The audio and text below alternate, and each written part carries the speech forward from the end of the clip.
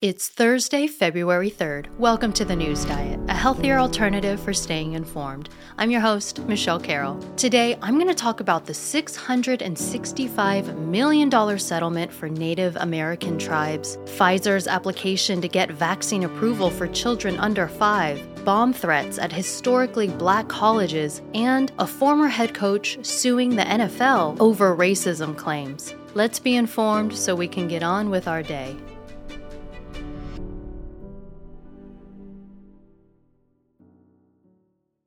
Drug maker Johnson & Johnson and 3 other drug distributors have tentatively agreed to pay $665 million in a settlement with hundreds of Native American tribes. This would end litigation that spans over several states. The tribes claim that these drug companies have oversaturated their communities with addictive opioids, despite the fact that the opioid pandemic has hit Native Americans particularly hard, with much higher rates of substance abuse and death. They say that the companies have used marketing to downplay the severity of the drugs and also claim that they haven't done enough to make sure that these opioids don't fall into illegal channels. Johnson & Johnson responded to the settlement by denying any wrongdoing, claiming that they abide by all drug marketing and distribution laws. If the settlement is accepted, then 85% of the money is required to be invested for drug treatment purposes.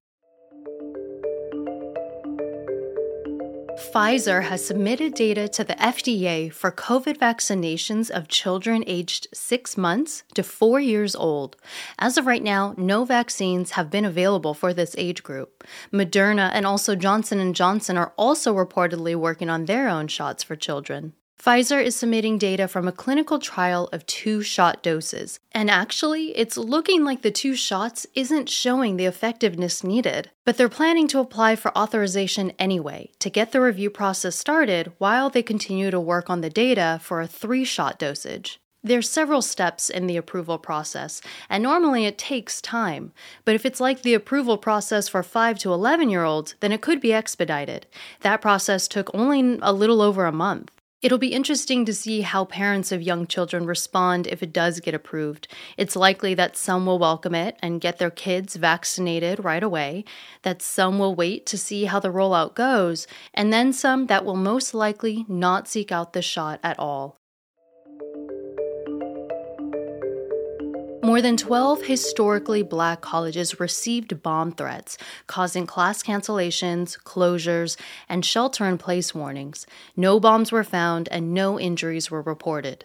The threats came on the first day of Black History Month, leading many to believe that this was a coordinated effort and potential hate crime. But Press Secretary Jen Psaki said that authorities are still investigating and wasn't quick to give any theories or leads. We take these threats incredibly seriously. Our Homeland Security Advisor is in close touch with law enforcement authorities at a federal and local level, and we are assessing what we think the origin, the reasoning, the motivation behind it is. We don't have an assessment of that quite yet, and I don't want to get ahead of that process, but we absolutely are behind these HBCUs. We are want to make very clear that we take these threats seriously and we deeply value their contributions, but it's important for law enforcement authorities and others to make an assessment before we make any determinations about next steps. Historically black colleges and universities were formed before the Civil Rights Act of 1964, when higher education was still very much segregated. These schools were made to give African American students opportunities at a time when there weren't many. The former head coach of the Miami Dolphins football team is suing the NFL, alleging racist hiring practices. Brian Flores was the head coach of the Dolphins from 2019 until just recently when he was let go, even though the team seemed to improve under his leadership. He's accusing the league of not giving him a fair shot at landing another head coaching job, citing 2 interviews in particular. One was with the Denver Broncos, where he claims the general manager, the president and CEO, and others showed up an hour late looking disheveled, which he's assuming was from partying the night before. The other interview was recently with the New York Giants, where Flores says that they had already chosen their new head coach before his interview even took place. Bill Belichick, a head coach he used to assist, had texted him congratulating him on landing the position, only to realize that he had sent the message to the wrong Brian. Brian Daboll is the one that got the job.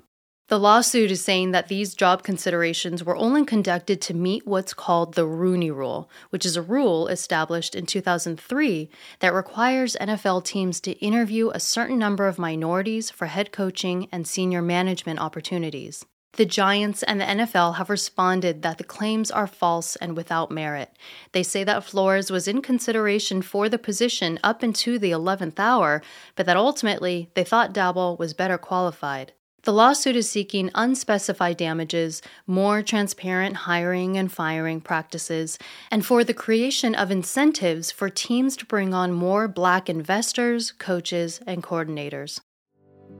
It's Thursday, February 3rd, and you've just been informed. Now it's time to get on with your day. I'm Michelle Carroll. Thanks so much for listening.